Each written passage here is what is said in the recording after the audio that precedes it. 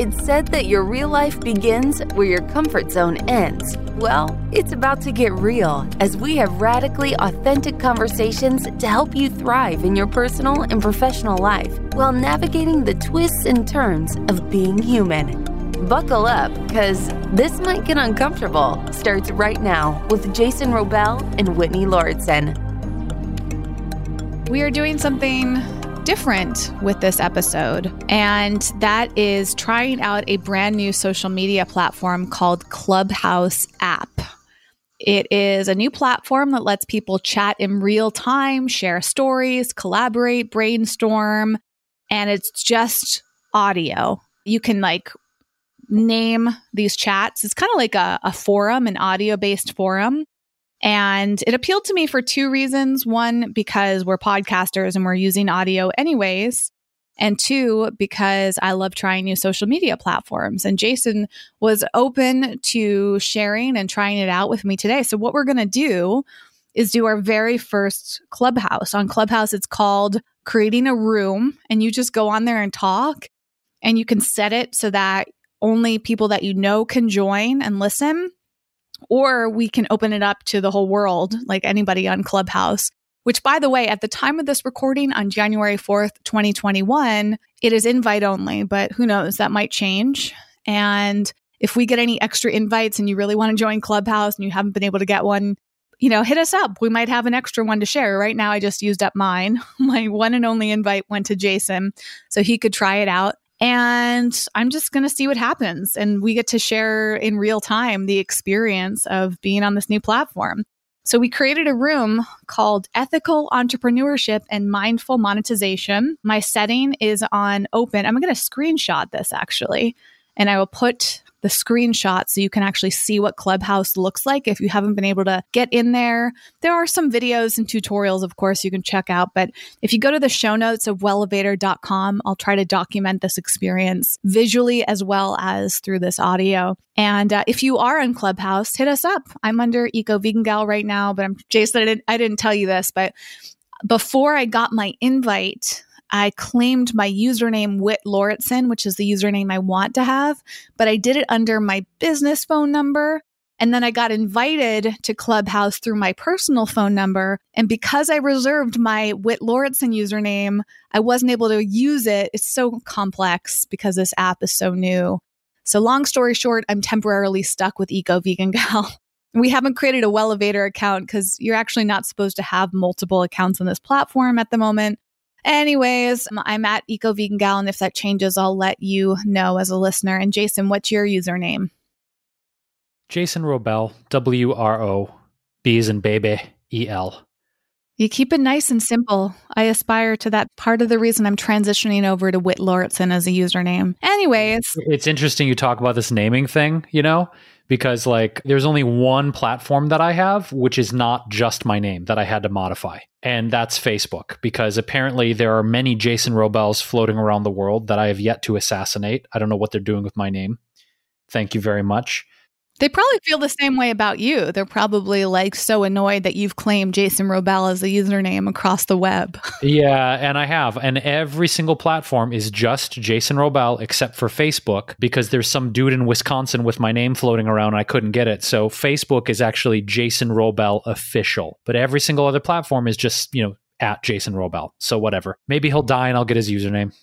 Well, before we hit let's go, which is the terminology they use to start a room on Clubhouse, Jason, in real time, I would love to discuss a quick tactic, just like we did the other day when we did our Instagram live. I think with live content, people are going to be coming in and out. I don't even know if anybody's going to listen. That's going to be the interesting thing. So we might have to continuously disclose. So I guess here's what I'm thinking is you and I are getting on here as an experiment. We have no idea how long we'll do the Clubhouse. I don't know do people call it the Clubhouse? I have no idea. We'll just go on and see what happens. We might get people joining. And then for the listener, one of the cool things about Clubhouse is other people can, I think, raise their hands and join the conversation. So you all have that on speaker. And Jason, I guess we should just turn off our mics off and on because we don't want any echo. So we'll have to be mindful about that. And we might just have to repeat ourselves a bunch. So heads up to the listener, because people might be coming in and out of our Clubhouse room. It's very likely Jason and I will repeat ourselves for new people, just like we would on Instagram Live or any other live platform. It's not something that we typically do on the podcast, but it is a standard practice for live video. So just pretend you're listening to us live, even though you're listening to the recording right now. Do you have anything else that you want to discuss, Jason, to set us up for success, or should we just jump in and see what happens? Yeah, I think in the sort of, practicing what we preach in terms of radical experimentation and being life experimentalists, we talk about that on the podcast. We're doing it in real time, live with you. It could be great. It could be a disaster. It could be annoying. It could be enlightening. We don't fucking know. We never know. And so it brings me back to I always love to have my Jasonisms. Before we begin, I will leave you with this.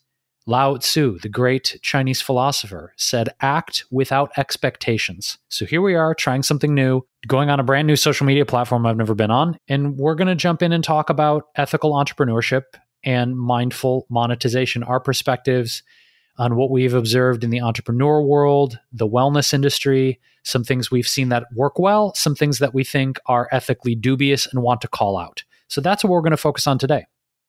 It should be fascinating. And if anybody joins us, hopefully with the speaker, the podcast will hear. So I guess, Jason, what I will do is hold it up to my podcast mic, and you can type in the chat if it sounds okay. So mute yourself when you're not talking, and I'll have mine on the rest of the time. And then we should just disclose to every guest that if anybody joins the room, we should disclose to them that we're recording it for the podcast. And I guess we can edit it out too, right?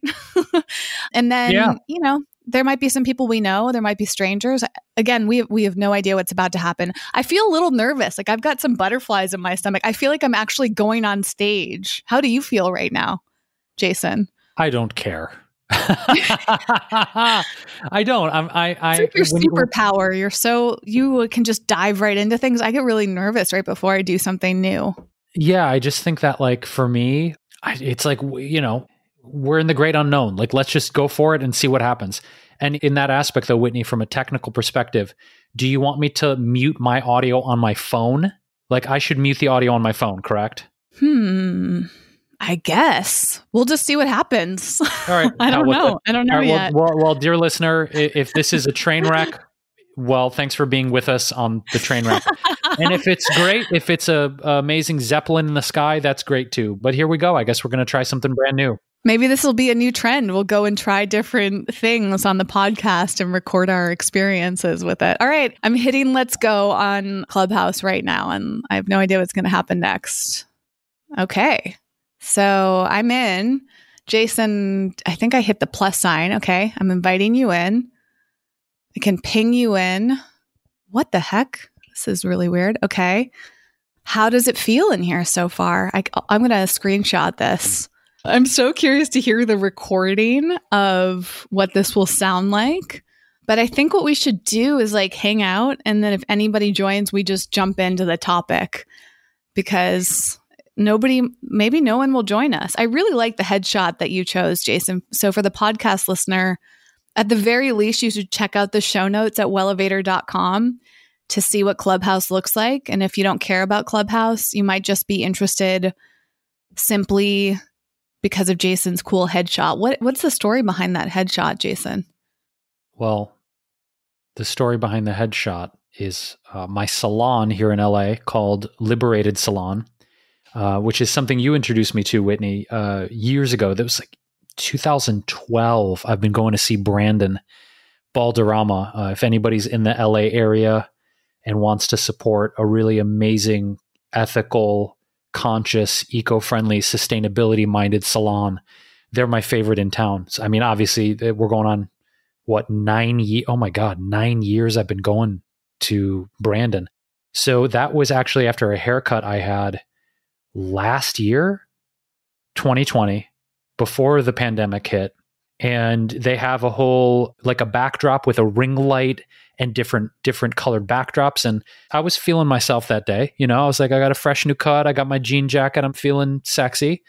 So that's a headshot from the salon in the I guess selfie booth they have set up there.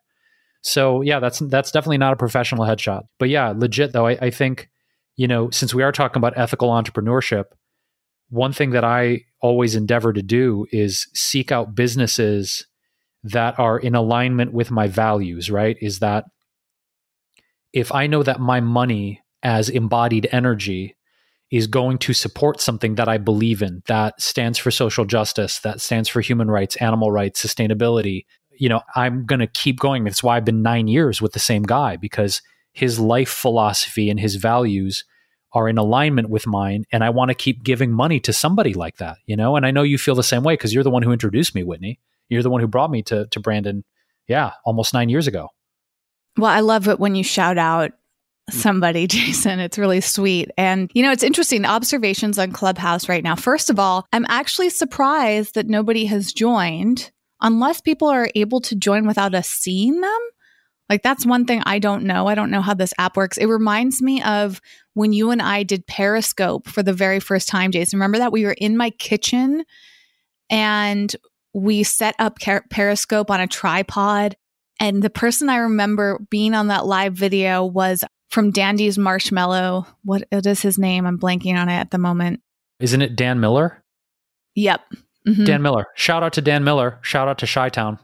Do you remember this too? Do you remember our first live video with Periscope? And this is interesting because I'm guessing that was 2013. And just like we're doing with Clubhouse right now, we're experimenting to see, what something's like. And I'm really excited about this because I asked my friend that I met through TikTok, Sam, to do a Clubhouse with me. And we're having a meeting to discuss it. I've never met her in person. So TikTok's bringing us together. But we're going to explore the idea of doing a Clubhouse together. And she's also on the cutting edge of social media. She has a great Instagram account and TikTok. I will put that in the show notes of wellevatr.com. And anyways, I'm glad that we're doing this together right now, Jason, because it's like getting our feet wet because I had no idea what was going to happen. But going back to like expectations, I'm surprised that nobody's joined the room, not coming from my ego, but like I expected that people would just come in out of curiosity. You know what I mean? So it's like, is the title not pulling people in? Is it because it's us and we don't have a lot of followers? Is that not how people use this app? Like, what are your observations of it from this so far? I think, first of all, anytime you join a brand new social platform, or at least brand new to us, it's a crapshoot in the sense that it's going to take trial and error. It's going to take experimentation. It's going to take consistency and repetition. And that's something that's come up a lot for me too recently, is consistency and repetition. And it seems that, you and I have talked about this ad nauseum on the podcast and also in our program, The Consistency Code, of we can have all of the knowledge, the training, work with the right mentors, pay tens of thousands of dollars for the coach, do all the things. But if discipline and consistency and repetition isn't a part of our daily habitual behavior, we're not going to see really the sort of manifestations, in my opinion, of a lot of that knowledge. Like, knowledge without implementation and consistency in practice, it doesn't really turn into wisdom. It's like reading a book, taking a course, working with a coach and being like, yeah, I did that. I checked that box off. But, I say this because whether that's the coaching you and I do, or whether that's, something that I started recently, which was musical instruction. I didn't expect during the pandemic to have a side hustle as a guitar instructor. Well, first of all, because, I'm not a terribly advanced guitar player. I would consider myself an intermediate guitar player. But through some interesting avenues, I suddenly found myself with 2 clients, teaching them guitar. And it was like, okay, this is uncomfortable, but it's holding me to a higher standard of me making sure that I am on top of my game as a musician, as learning, so that I can pass that knowledge and that wisdom along to other people.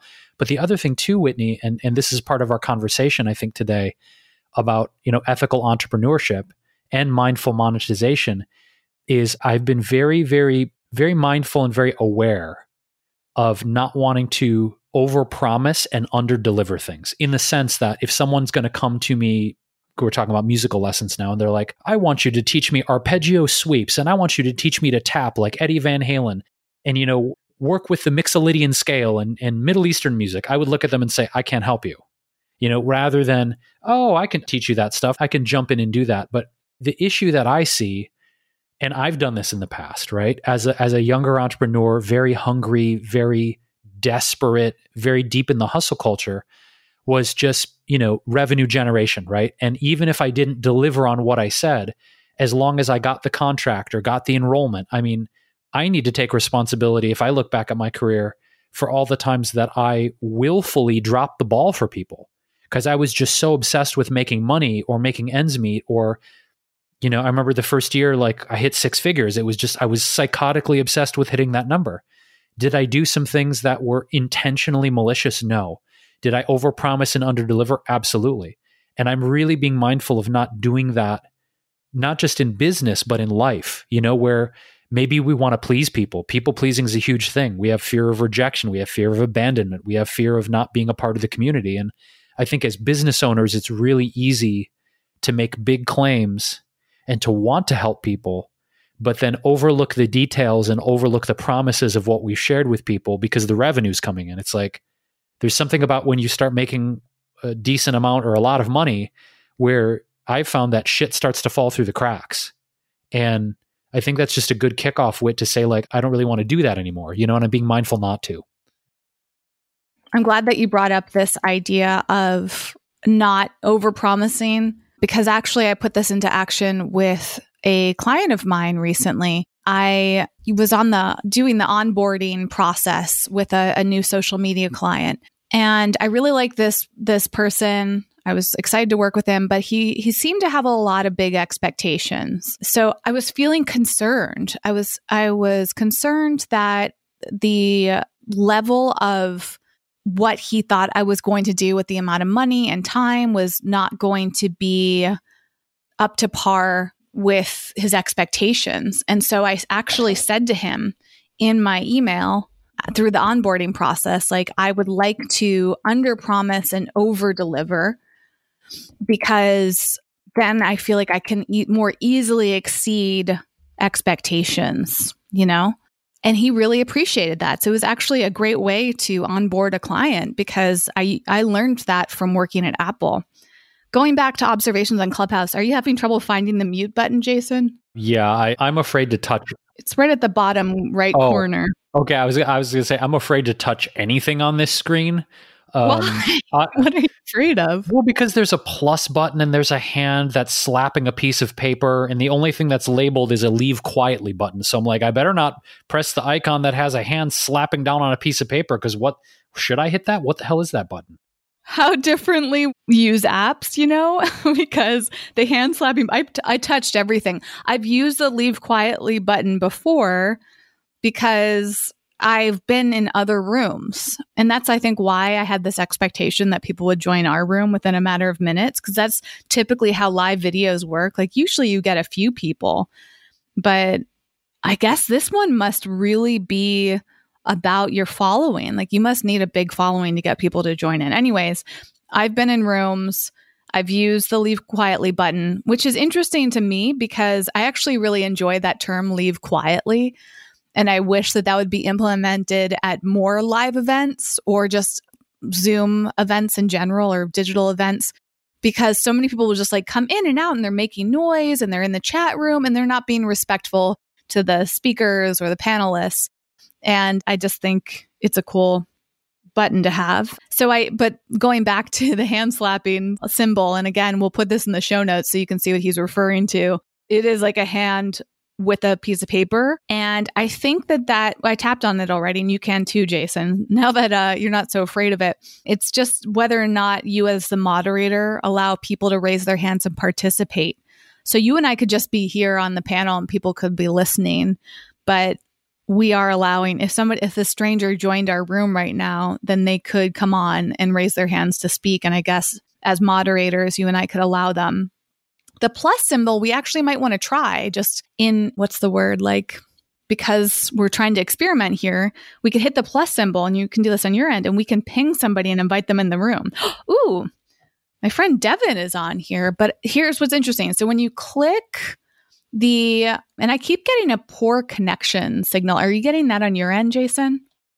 No, my connection's actually pretty strong. And when I hit the plus button, as an example, okay, because it's not scary anymore. Thank you, Whitney. Our dear friend, who's also an entrepreneur, an ethical entrepreneur, is our friend Kelly Bennett, who was she was our second guest here on the podcast, which is a fantastic episode. We will link to that in the show notes at our website, which if you haven't visited yet, dear listener, it's wellevatr.com. That's spelled WELLEVATR.com. You can click on the podcast in the upper navigation. It'll take you to the show notes and to Kelly's episode. So Kelly is live right now. So we could ping her into the room and see what happens. She might be like, what the hell are they doing? But I don't know. Do we want to try it and see what happens? Well, I just tried it and I don't know fully how it works because I hit the plus sign and then I tapped on some people. I nominated my friend Devin, Kirk, Monica, who we also had on the show, and Sam, who I mentioned earlier from TikTok. I guess I could also ping Jason Horton, but oh wait, this is interesting. This is so fascinating and live time. This is welcome to Clubhouse experimenting 101, because I tried to ping Jason Horton and it says his notifications are off, but I can use message. So I think that means I can text him. Let me just see what happens. Because Jason Horton's also been on our podcast and he's the one that invited me to Clubhouse to begin with. So we'll link to their episodes. I just clicked on Sam. Oh, Jason Horton. Wow, that was fast. Jason, you are our very first guest on this, and I am so excited about this. I can't believe how quickly he joined. I was just about to say, Jason Horton, that we are currently, in full disclosure, recording a podcast episode on Clubhouse. This is our very first time doing a room, and we are going to link to your episode on our podcast for the listener who has not listened to your episode yet or wants to re-listen to it. So, hopefully you can hear us, Jason Horton. You're welcome to raise your hand. You can join the conversation if you'd like. We're just playing around here. And I just also want to thank you for inviting me on the platform, because then I invited Jason Wrobel on the show. I also want to give a shout out J-Ho from J-Ro. And it's also it's interesting, Whitney, the number of Jasons we have had on the podcast and continue to have. I mean, I realize in the 70s and early 80s, it was probably up there with the most popular baby names, but there's a lot of Jasons floating around. And interestingly, tangentially speaking, because I have no idea what I'm doing right now, the origin of the name Jason is actually Greek in etymology, and it means healer, which I thought was pretty cool, because that's one of the things that obviously I'm very passionate about. We're passionate about. It's one of the reasons we do this podcast and do social media, is to encourage people to explore their own healing path. And that's something, I've been really, really making a lot of headway and trying to do new things with my mental health. And, speaking of kind of entrepreneurship and social media, I'm still trying to navigate my way through talking about mental health online, because I'm not a psychotherapist. I'm not a psychiatrist. I'm not a licensed mental health professional. Although sometimes I think I should go back to school and get a master's degree or a doctorate or something, so that I can kind of, I don't know, it's this weird reticence that at times I feel like I want to pivot my individual brand and also Wellevatr more, to be honest with you, more niche into mental health and emotional wellness. But I get scared sometimes. We talk about overpromising and underdelivering of, we're not qualified medical professionals who are in the mental health field. So I still feel like a reticence to fully dive into that, because I don't know how people would receive myself or you and I going, into a deeper exploration of mental health resources when we're not technically professionals. Do you dig what I'm saying? I felt a weird resistance to that. That's interesting. Before I answer your question, Jason, I tried to invite Jason Horton as a speaker, and then he disappeared. I don't know if he left the room purposefully or if he goes into some holding room. hater, or he's like, fuck this. These guys are boring. No, I imagine that he just has no idea what's going on either. But I think, Jason, now's a good time for you to invite somebody in, because what I was going to say before Jason Horton joined in is that I hit the plus sign. I pinged him. He immediately came on. I'll try again. I don't know what's happening. When I tapped on someone like Monica Schrock, who's awesome, it's so weird. I'm curious what your experience is. It seems buggy. And I wonder, I'm going to switch over away from my Wi-Fi because I wonder if my Wi-Fi is getting in the way. Hopefully it doesn't kick me off, but maybe the connection will be better because I'm getting like a spinning wheel. So while I might be having tech difficulties, can you experiment, Jason, with inviting somebody in and see who shows up? Because I definitely think Kelly Bennett, let's nominate her for sure. Okay, let me do this because the other people... Oh, no. Now, Kelly, it says that she hasn't been on for 10 minutes. So next to the name... But you can send her a text message, I think. Like if you tap on her, does it give you an option to send her a text? Her notifications are off, so we can't reach them for you. Use message. You should join this room. Yeah, click on use message next. All right, and then it auto-populates a message that says, you should join this room. I am talking with Whitney Lauritsen about ethical entrepreneurship and mindful monetization. Then it sends a link. Should I just send it and see what happens? Yes. Or should I customize it? Hey, Kel, I only customize it because that's just so cold, the robot. Yeah, but she's on Clubhouse. Like, this is going to be the normal way that we invite people. So, can't be that weird. Okay, all right, I'm going to send it and see what happens. And then I'll explain later. If she's like, what was that? I mean, obviously, she would know what it is, but it's a crapshoot. We're going to try it out and see. Again, if you're still with us, dear listener, we are practicing what we preach in doing real-time experimentation, trying things we've never done before, getting uncomfortable. And I talked about that on Instagram Live today too, Whitney, is like, you know, whether it's learning a new instrument or doing a new social media feed or starting a podcast, like discomfort and confusion and the general, you know, what the fuck am I doing is, I think, a necessary part of starting any new endeavor. You know, it's this weird idea that if we're going to be starting an entrepreneurial adventure or, you know, picking up an instrument, all the examples I mentioned, that it's going to be clunky and weird for a while. And so it's important, I think, to not focus on the people who've been in the game for years and years and years and years and have a flow. It's going to be uncomfortable and painful and scary and weird whenever, I think, most things that we start. Wouldn't you agree? I mean, most new things are like, whoa, what is this? Absolutely. And I think, I mean, I'm having fun with this, but then there's part of me that gets triggered, like the perfectionist side of it of, ooh, I don't want to do things wrong. And I think this is a good practice. Like right now, I'm so annoyed because I don't know what happened to Jason Green. Did he choose to leave? Or did he want to stay and got confused? Could he hear us? Like, you know, that, remember the early days of live video, like going back to that, Jason? Remember, I mean, obviously Periscope, but then there was the heyday of Facebook Live, which I think was 2014, maybe. And I remember how awkward that was, but it was also the heyday because, can you hear me okay, by the way? I'm getting so many error messages on my screen, Jason. Yeah, actually, you're coming through really clear on not only the podcast, but also on Clubhouse. Like I haven't heard any breaks or you haven't like dipped out. So it's been fine on both.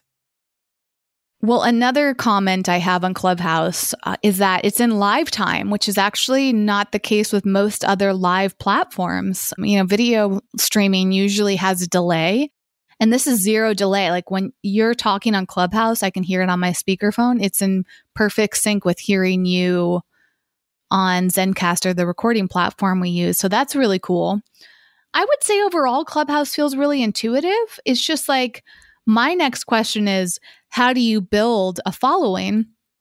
But that question is actually one of my favorites to answer because I love exploring social media, you know, and I have ups and downs. I don't know if, you know, everybody can say this, but I guess not everybody. But I've had my fair share of ups and my fair shares of flops and downs. I've lost I've gone through stages of losing followers and gaining followers and staying stagnant for a while. And then, you know, I talked about a little on the podcast recently how my account on TikTok grew rapidly due to posting about non-alcoholic drinks, which has been interesting.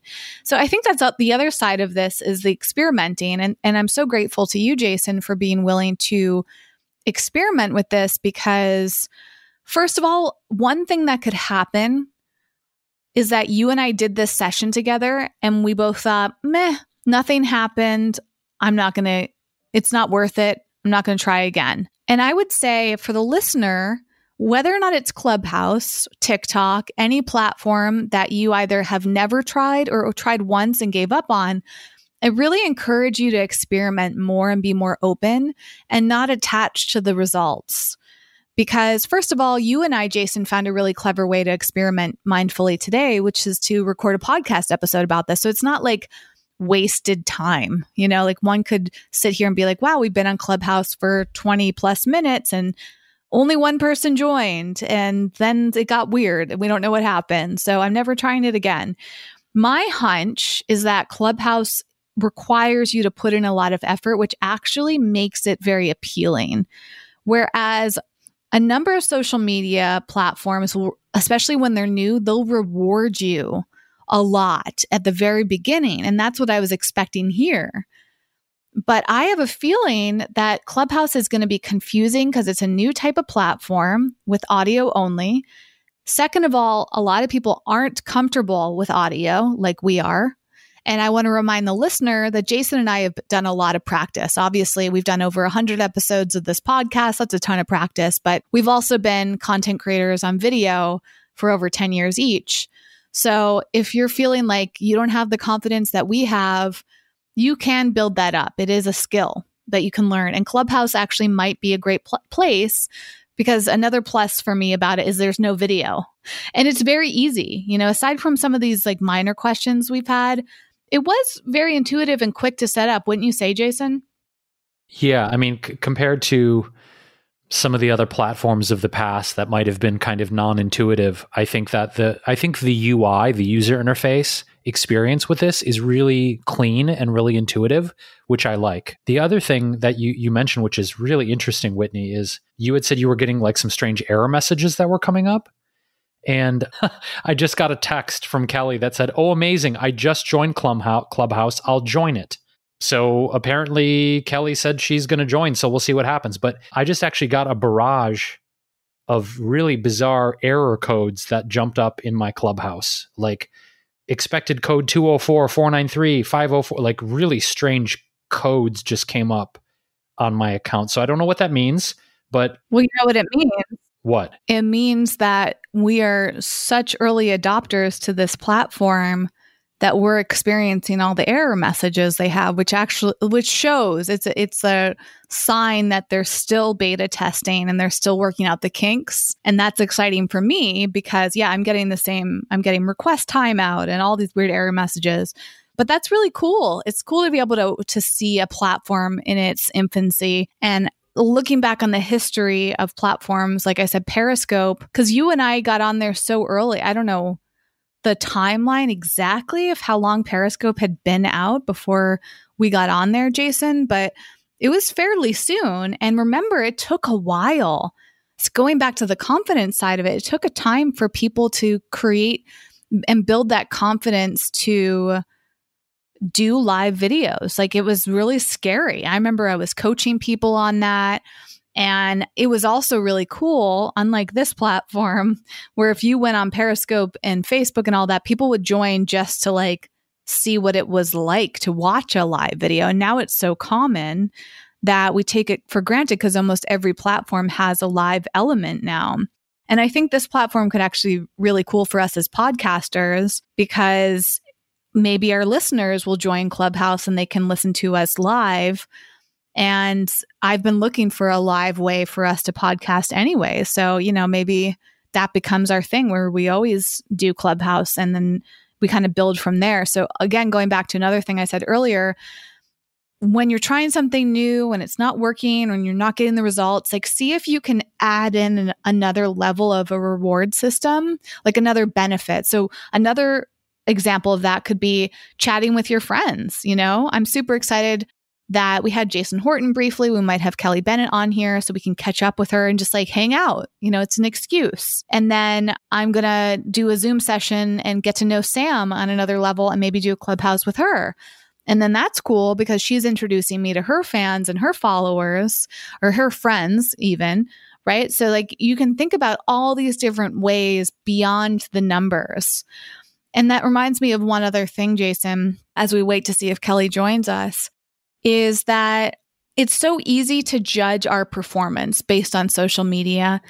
but we never know what's working for us and what's working in some ways against us. Meaning, like on Instagram, it's well known that we have this algorithm that has all these calculations into account about who sees your posts and when. So just because you post something on Instagram, Facebook, TikTok, whatever platform, and people aren't seeing it, doesn't mean that there's anything wrong with your content or yourself.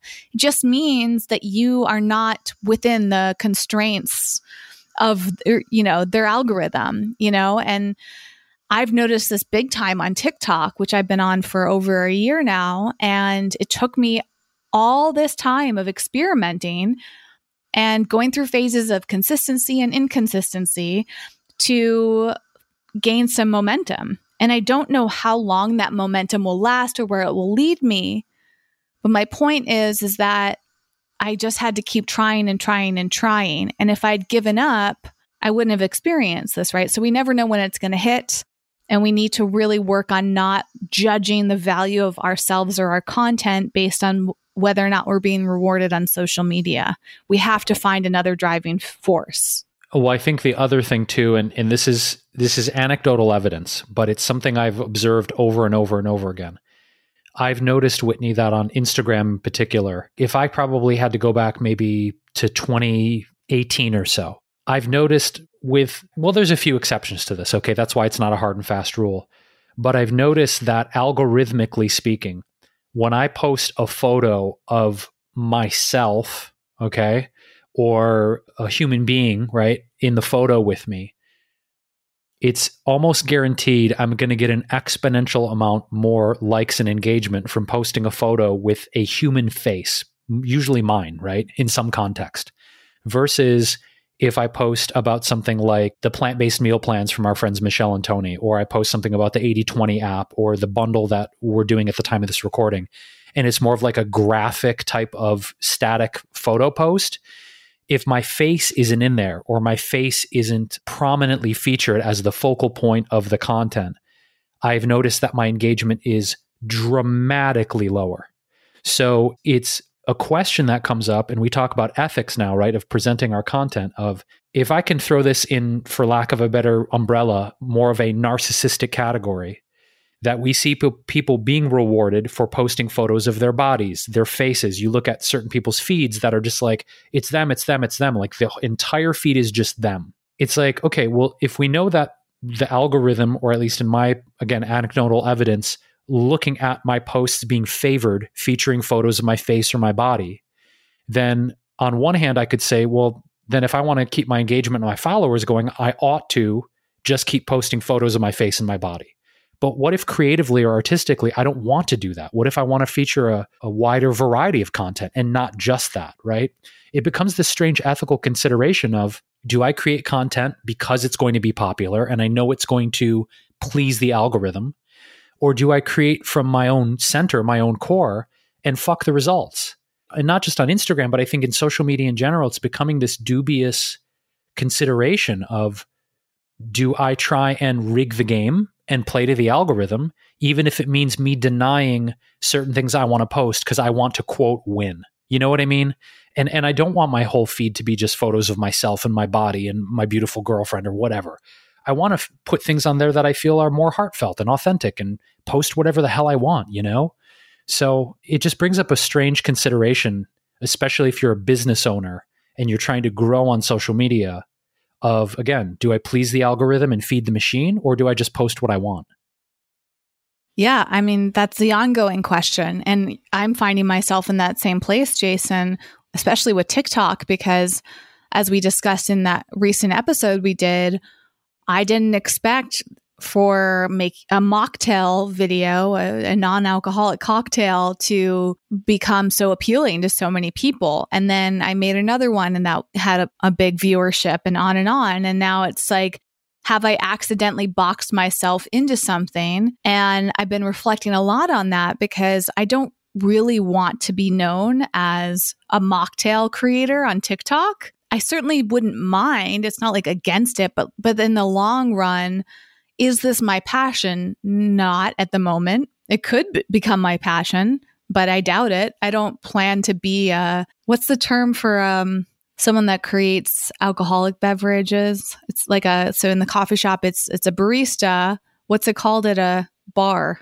Mixologist. Right. Yes. My intention is not to be a mixologist for non-alcoholic drinks, but I guess I'm exploring it because, as I said in our other episode, it feels good to help people. It feels good to include people. It feels good to support them, to open their eyes, to teach them. So they're just like I was saying before about trying new things. If you find the silver linings in something, then it actually can become worthwhile, and you might actually kind of carve out a niche you weren't even expecting. And I think that's very authentic because it's like maybe you're being guided in that direction. Another example that this reminds me of is I've been working on my new ebook, The Mindful Mug, and that's a concept I have had on my brain for months, and it all came out of feeling inspired to create a new ebook for 2021. And I thought, well, what's a subject matter I'm passionate about and I can easily share about? It's coffee. Well, it turns out that this project is not nearly as easy as I thought it was going to be. And I have had so much resistance to it, which I haven't really spoken to you about it, Jason, but like I set up this whole schedule for myself and I'm like, I'm going to get this book done on this day. And my goal is to get it done by the end of November 2020. Didn't happen.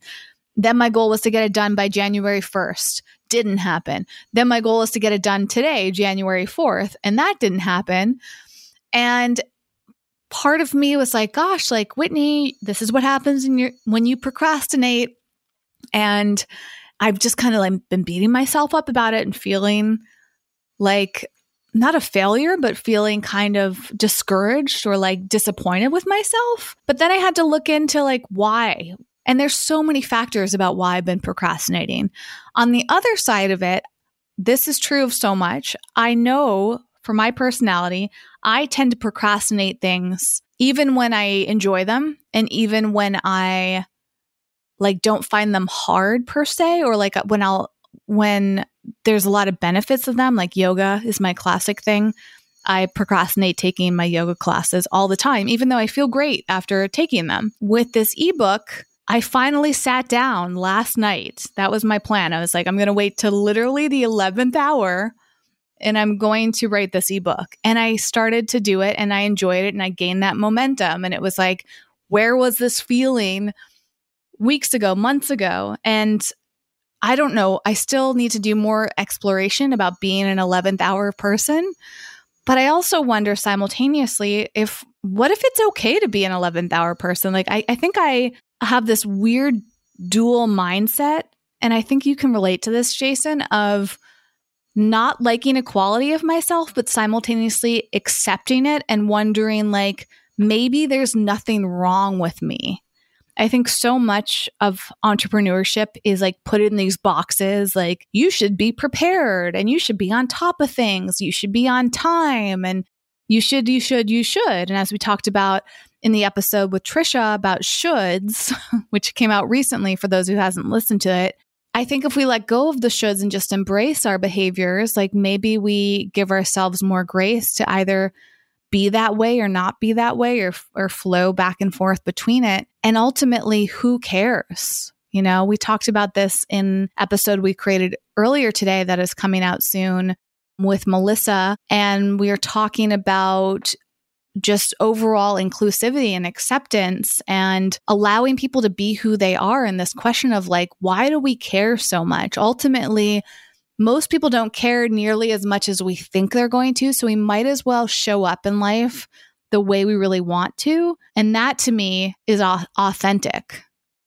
All right. So I want to comment on this point because I have been really, really having deep conversations about this subject of being an 11th hour person in the context of how sometimes being an 11th hour person can create a lot of chaos and stress in life for not only oneself, but the people around you. And I wonder sometimes whether being a procrastinator or being an 11th hour or pushing things to what I call like a critical mass of you must take action now is something that we learned as a coping mechanism as kids, or that chemically we're actually getting off on the adrenaline rush and the chemical rush by doing that. And I, I've been thinking a lot about mechanisms from our childhood of how we learn to do things. And a couple examples, Whitney, that I wanted to bring up on this subject, because I really have been talking about it and thinking about it a lot lately. It's like, if you're in school and you realize that you're the type of student that can excel waiting to the last minute to study, waiting to the last minute to write a paper, and you're like, oh, I get mostly A's and B's. Why should I over prepare then? Because I can wait till literally the last minute and I know I'm going to get a good grade, right? But I think in some ways, as we get out of school and we become adults, that paradigm doesn't necessarily serve us in every aspect of our life. As an example, if we transpose kind of like this procrastination or like, I'll take care of it later mentality, you have a car and you wait until your brakes are basically failing, or, it's metal on metal with your rotors. And then you're like, oh, I guess I better get the brakes fixed now. When months ago, the brakes were squealing, telling you need to get new brakes, right? Or a maintenance on a car, or perhaps taking care of your taxes or doing something. And I'm not saying this to encourage fear around repercussions or the punitive aspects of life, but I have found that pushing things to the 11th hour and procrastinating generally creates more chaos and stress for me than is worth it. And I'm trying to do a much better job at handling shit in the moment and getting it done now. It doesn't mean I'm perfect at it, or it filters into every aspect of my life. But my version of what you're saying, Whit, is I'm really trying not to do that, because I've noticed when I procrastinate, when I engage in 11th hour behavior, I feel so stressed and so anxious and so crazy that I don't like that feeling. And I'm curious for you, if you actually enjoy that feeling, if you enjoy the adrenaline, if you enjoy the rush, if you enjoy the additional pressure that sort of paradigm creates for you. Well, I think I do enjoy it. Obviously, I wouldn't show up that way if I didn't. And it's something I maybe would need somebody to like do a full analysis of me on, or I'd have to like read a book on to fully like figure this out, like who knows where it came from. I guess my point is, I don't know if there's anything wrong with it, and I saw something the other day about how oftentimes our desires to constantly improve ourselves in itself can be a coping mechanism, or a trauma response. This desire to constantly change ourselves and optimize ourselves and figure ourselves out might not be great for us. So what if instead of trying to change myself and no longer be an 11th hour person, what if I just allow myself to be that and just accept it, and maybe I'll change, maybe I won't. And I think that mentality helps me more, because I don't need to change it. The consequences haven't been big enough for me to change. So thus it doesn't need to be changed. It's not a priority, in other words. Yeah. And I guess it comes down to the results in our lives, right? It's, how do I want to phrase this? Not just in the results of like what our immediate aim or goal is. And I want to use this as an example of, again, sort of mechanisms that we see, quote, work in our lives. There's a mutual friend of ours. I don't want to name them personally, but she has a tendency and a way of being that she's very aware of in business and her personal life, like across the board. It's not a mutually exclusive thing where it's one aspect of it's in her life, that I have pointed it out and multiple close friends have pointed it out, that in order for her to feel safe and in control, right, that she feels the need to bulldoze people and ramrod them and dominate them to get what she wants. And it's worked. It's worked in business. She's doing very well for herself. And it's sort of like when you have a way of being, or you have a way of operating in the world, and you see results like, I'm making money, I'm doing well, my business is scaling, this must be working. But if we broaden the viewpoint to see, oh, but maybe this approach of bulldozing and steamrolling people and dominating them to get what I want is actually alienating some of my personal relationships, right? It's like it works in business, but my personal relationships are being fractured and frayed and stressed by the same approach. And so I say this because sometimes I think as humans, we see a practice or a thing we implement work in one aspect of life and get the results we want, and then think, oh, we can probably transpose that and then apply it to other aspects of life. But I don't think it works that way. I think there's a lot of nuance in this type of thing, of whether it's 11th hour or whether it's, being a very dominating person in business. I don't think one thing necessarily can work across the board in all aspects of our life. Even if we are saying to ourselves, oh, well, I'm getting the results I want. And I'm not saying there's anything wrong with any of these approaches. I think it's important to try and take a bird's eye view of how it's affecting all aspects of our life, not just our business. Absolutely. I mean, just to go off of that part, it's like, I think that I show up that way in a lot of capacities. And I think at this point, the awareness is there. And unless somebody asks me to show up differently or requires me to show up differently, then I don't see a need to change it. I think that's kind of my ultimate viewpoint. Like if somebody had come to me and said, I mean, unless this is your way of saying that to me, Jason, I don't know. But if somebody had come to me and said, you being an 11th hour person is painful for me, or it's getting in the way of something, like if somebody brought that up, then certainly I would make the changes. And I have before. I mean, I'm trying to think of examples of if anybody's approached me that way, but the best one would be sometimes I show up as an 11th hour person when like I'm timing out something and deciding when I'm going to leave and where I'm going to arrive. Like I'll get there right on time or like a minute beforehand. That's typically how I am. I'm rarely early, There are some people or some occasions in my life where I go out of my way to show up early because that's important to them, or show up right on time so I am not late. And I'm always willing to do that. And then if a job requires me to show up early for some reason, I suppose I would. But that's the thing is nobody really does. Like on time is on time. So being an 11th hour isn't late. It just means that you have an intense work period, and it might literally be an hour, or it might be a few hours, maybe 11th hours the day before or whatever it is. Maybe it's minutes before.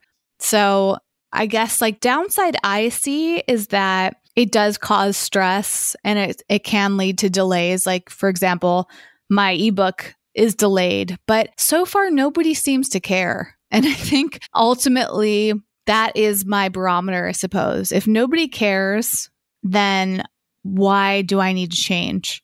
That's kind of my approach. If somebody cares, I will absolutely change. I will modify, adapt, shift, whatever word you want to use. But if I don't see a lot of people caring, then like my effort to do things differently is not fully there, I suppose.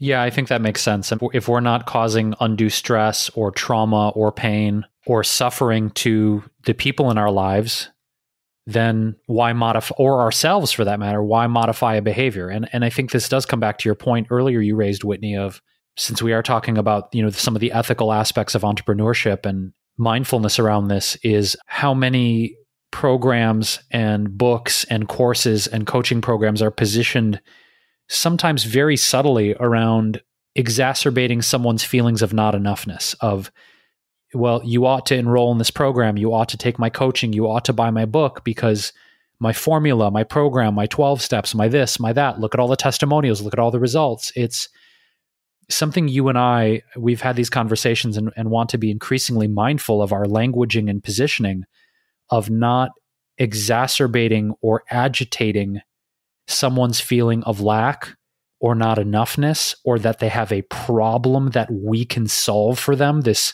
pseudo-messianistic savior complex that, bluntly, I see a lot of people on the internet, and whatever, why should they change? They're making a ton of money. But I think, money and profit and success at the expense of psychologically manipulating people is just not worth it. And I personally see a lot of what I feel is very unethical things in our industry. And it turns my stomach and it makes me sad. But beyond just focusing or demonizing people, I really think for me, I want to continue focusing, as I said, on delivering things in integrity, keeping my word, not overpromising and underdelivering, and being really honest about what I can support people with, not being like, oh, I can do that thing for you I've never done before. And I think you and I have talked ad nauseum about how many people we see doing that. And I think it's just a call for people to check themselves and keep their desires in check. You know, we all want to be making a lot of money, of course. Money allows us to do things in the world. We all would like a measure of success and acknowledgement and recognition and importance. But we can't try and strive for those things at the expense of taking advantage of people, being dishonest, over-promising, not delivering. And I'm saying that as a call to whoever's listening who's in business or who's a content creator. Please just, let's all be very mindful together of how we're positioning ourselves, how we're talking to people, and not subtly demeaning them or diminishing them to sell them a product. Well said. And I think anybody listening can appreciate that, because nobody wants to be lied to or manipulated just so that somebody can make money off of them. Operating in integrity is incredibly important to us, at least, And I think that's the interesting thing as we experiment with Clubhouse and reflect on it. Like, I think actually one thing I'm noticing is it's a privilege to be in an app like this from the get-go. Like, getting invited to something is a privilege. I mean, it's literally a club right now. But it's also a privilege to get people to pay attention to you. And it's very humbling when they don't. Like, for us, not having any strangers listening is a surprise. I went in with this expectation, but now I have different expectations because of what we experienced today. And maybe next time I do a Clubhouse, it'll be the same experience. Maybe it'll be different. I don't know. And so it actually allows me to let go of expectations and be humbled by the fact that I've had the privilege of having an audience for many years on other platforms. And now it's kind of starting from square one and scratch. And I think that's actually really cool. And I'm interested to see how Clubhouse develops. I mean, first of all, Jason, I'm curious, whatever happened to Kelly? She said she was going to check it out. Was it an error, you think? Or was it not a time sensitive thing? Like that's the other thing I don't know. And I did hear from Jason Horton. He texted me and told me that he was at the post office and that's why he couldn't turn his audio on. Yeah, I don't know about Kelly. I'm going to actually text her back and just check in. I mean, just say hi anyway. She's a good friend of ours, but maybe the next time we do this, we pre-invite people and let them know we're going to do it, Whitney, so we can start to invite more people. And maybe that's a strategy of inviting friends that we know to be on these calls and these group chats on Clubhouse. And maybe that'll be a momentum builder to attract more people in. Again, since it's a new thing and we're experimenting with it, we don't know what their algorithm is or if they even have an algorithm or what the, I suppose, tricks of the trade to build an audience on this platform. But I mean, why not try it? Again, we go back to starting this episode of radical experimentation. We don't know what we're doing, but let's try it and see what happens. And I think that that's ultimately, as we wrap this episode, the spirit that we want to leave you with, dear listener, is don't think you have to be perfect. Don't think you have to get it right on the first, the second, the third, the 20th, the 50th try. Just, again, I think consistency and determination and resilience and experimentation, we can apply this to so many aspects of our life. So we're on this thing. It's our very first one. And maybe we be just a little bit more intentional and pre-invite people next time, Whitney. I don't know. I mean, we'll try things out and see what happens. It's a crapshoot. It's the Wild West. We don't know. For sure. And actually, it's funny because you can minimize. So while we're in our own room, you can click on at the top all rooms. And when I did that, 2 showed up for me on the feed. Because the feed is kind of similar to any other platform, Facebook, LinkedIn, Twitter. And again, I'll take a screenshot of this as reference in our show notes. The 2 that show up at the top of mine, one says RIP Clubhouse with a laughing emoji symbol. And then the one underneath that says, my Clubhouse is broken. Can anyone see this? So maybe we just happened to join Clubhouse, Jason, at a time where it wasn't functioning properly. And maybe that explains everything. And that goes back to my original point is sometimes these circumstances are not in your favor for whatever reason. And you got to just let it go and flow with it and try it again because it could be very different the next time. So thank you, Jason, for experimenting. I'm going to go listen into one of these Clubhouses and see if I can find out. I love your idea of scheduling them in advance. And since we might do this while we're recording podcast episodes, perhaps, we do this with our guests on the show, just like we just did. We can record on there. I mean, the audio, we'd have to kind of figure out how to optimize it properly because it is a pain recording and being on Clubhouse because we're using 2 different speakers and 2 different microphones. But overall, it went pretty smoothly. And I'd definitely be open to doing this again and planning it in advance. And I can't wait to experiment more. And I'm curious how things have developed between this recording date and the date the episode comes out, because social media changes so rapidly. For all we know, Clubhouse could actually be broken and be a permanent thing. And we could be part of the Clubhouse nostalgia, just like MySpace. So we're documenting a time that we have no idea what it'll mean in the future, even a few weeks from now. So thank you, Jason, for being open to it. I appreciate your positivity and enthusiasm. I wasn't expecting that. I thought you were going to be like, there's no way I'm joining another platform, Whitney.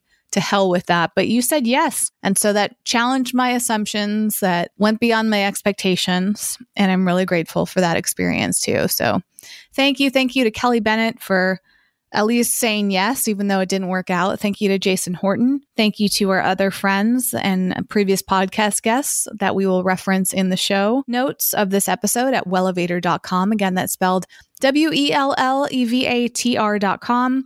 We will also link to our Clubhouse profiles in case you get on that platform and want to find us. Otherwise, you can find us easily on Instagram under @Wellevatr, WELLEVATR. We're also on Facebook, Pinterest, Twitter, all the major platforms, and TikTok. Unbeknownst to you, Kelly Bennett just showed up. Hi, Kelly.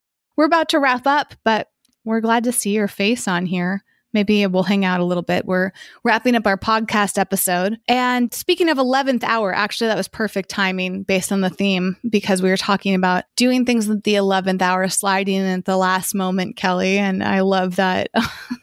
That's what just happened as we're wrapping up our recording in our room here. And I forgot what else I was going to say. Oh, I was going to tell you, Jason, that I posted a TikTok video yesterday on the Wellevatr account of me sharing an embarrassing moment. So if anyone has not checked out our TikTok account for Wellevatr, I will link to that as well if you want to hear me share a funny story. And that's that. Thank you for listening. Thanks for being open and following our journey with Clubhouse. And Kelly, I look forward to catching up with you a little bit after we finish up this episode. You know, maybe we were just talking about how we might schedule some Clubhouse rooms in advance and then record them on the podcast too. So to be continued.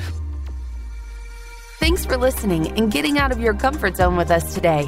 For show notes and more high-performance resources to help you thrive, go to wellevatr.com. That's WELLEVATR.com.